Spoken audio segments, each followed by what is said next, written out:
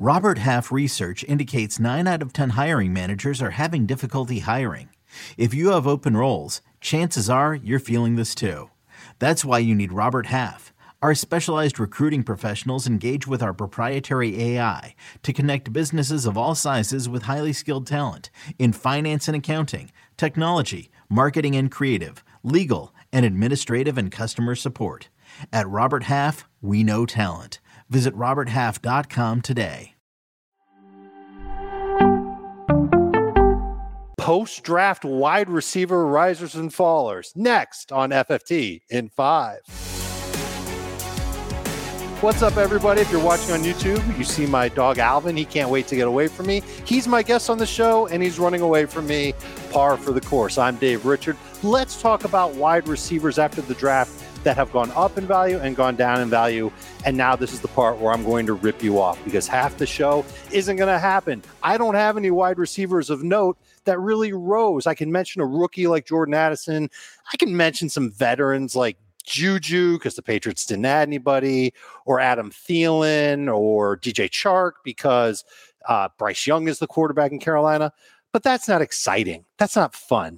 Let's go to the fallers because these are names that are going to suck the life out of your fantasy team because they've been impacted by rookies joining their team.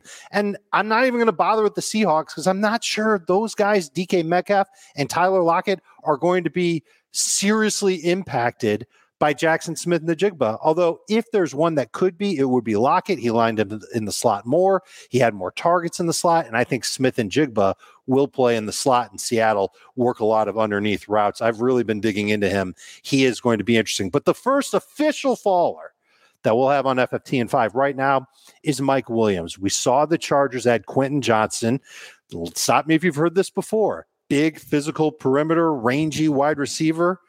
Well, isn't that what Mike Williams can do? Except Mike Williams doesn't have the short area explosiveness or the footwork that Quentin Johnston has. And we know that Johnson will eventually be the number 1 wide receiver for the Chargers.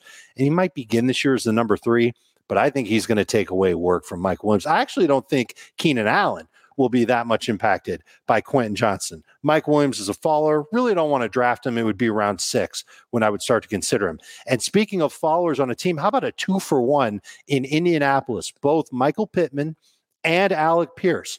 I think they both take a hit, not because of just Josh Downs showing up. Josh Downs, the rookie wide receiver that the Colts took, he'll play in the slot. He's going to command some targets. This is a new offensive coach, a new play caller. He's going to lean on Downs. He's the one that drafted him. But also think about what Anthony Richardson does best. You might have heard in the lead up to the draft, Anthony Richardson's a great athlete. Anthony Richardson can run the football. Well, if he's going to run the football, and if Jonathan Taylor's going to run the football, the Colts might be a team that throws less than anyone else in the National Football League. And Michael Pittman was already a so-so liability in the red zone. Didn't get a lot of targets there last year. Might not get a lot of red zone targets this year. Pierce is someone, I love the guy. I love the talent. I'm not sure I'm drafting him in any of my leagues. And Pittman, kind of in that same boat with Mike Williams, as a round 6 pick. Here's another faller. Gabe Davis of the Buffalo Bills. And you're saying, yeah, right, of course he's falling. He fell as soon as he stunk in 2022. Fair point. But with Dalton Kincaid going to Buffalo, I think the Bills are going to utilize their versatility based on their opponent from game to game. There will be some weeks where it just makes sense that Gabe Davis, an outside receiver, sees inferior cornerbacks. Josh Allen's going to take to the air and throw deep to Gabe Davis. That's what he does best.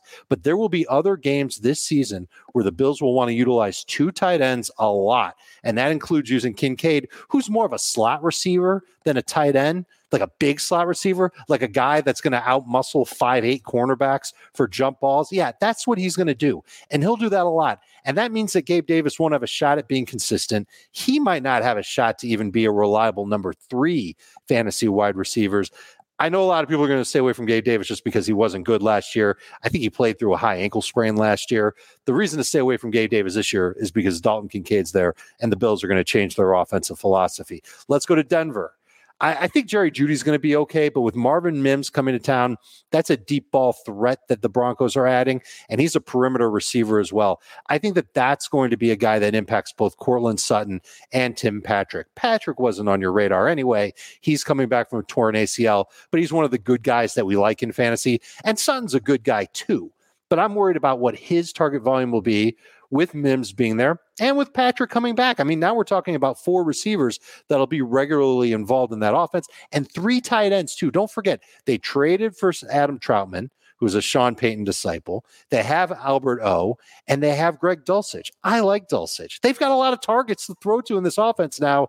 I think it's going to impact Courtland Sutton. And then 2 more, and then I'll get out of your face. Number 1, Romeo Doubs in Green Bay.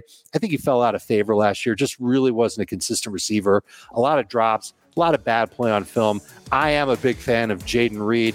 Don't tell anybody in my Dynasty League. I'm trying to get him in round 2. Shh. I don't want them to get him. I want him on my team. But I think Jaden Reed's going to be a better receiver for the Packers, certainly out of the slot, but just overall than Romeo Doubs. And then KJ Osborne, you can connect the dots there. Jordan Addison's in Minnesota, and they're adding him on top of adding TJ Hawkinson. What does that leave KJ Osborne? He might catch a touchdown once every 6 weeks. That's it for the fallers at wide receiver. And the risers, nothing to write home about. I appreciate you listening. Thanks for the shout out to my dog, Alvin. We'll see you on the next edition of FFT in 5.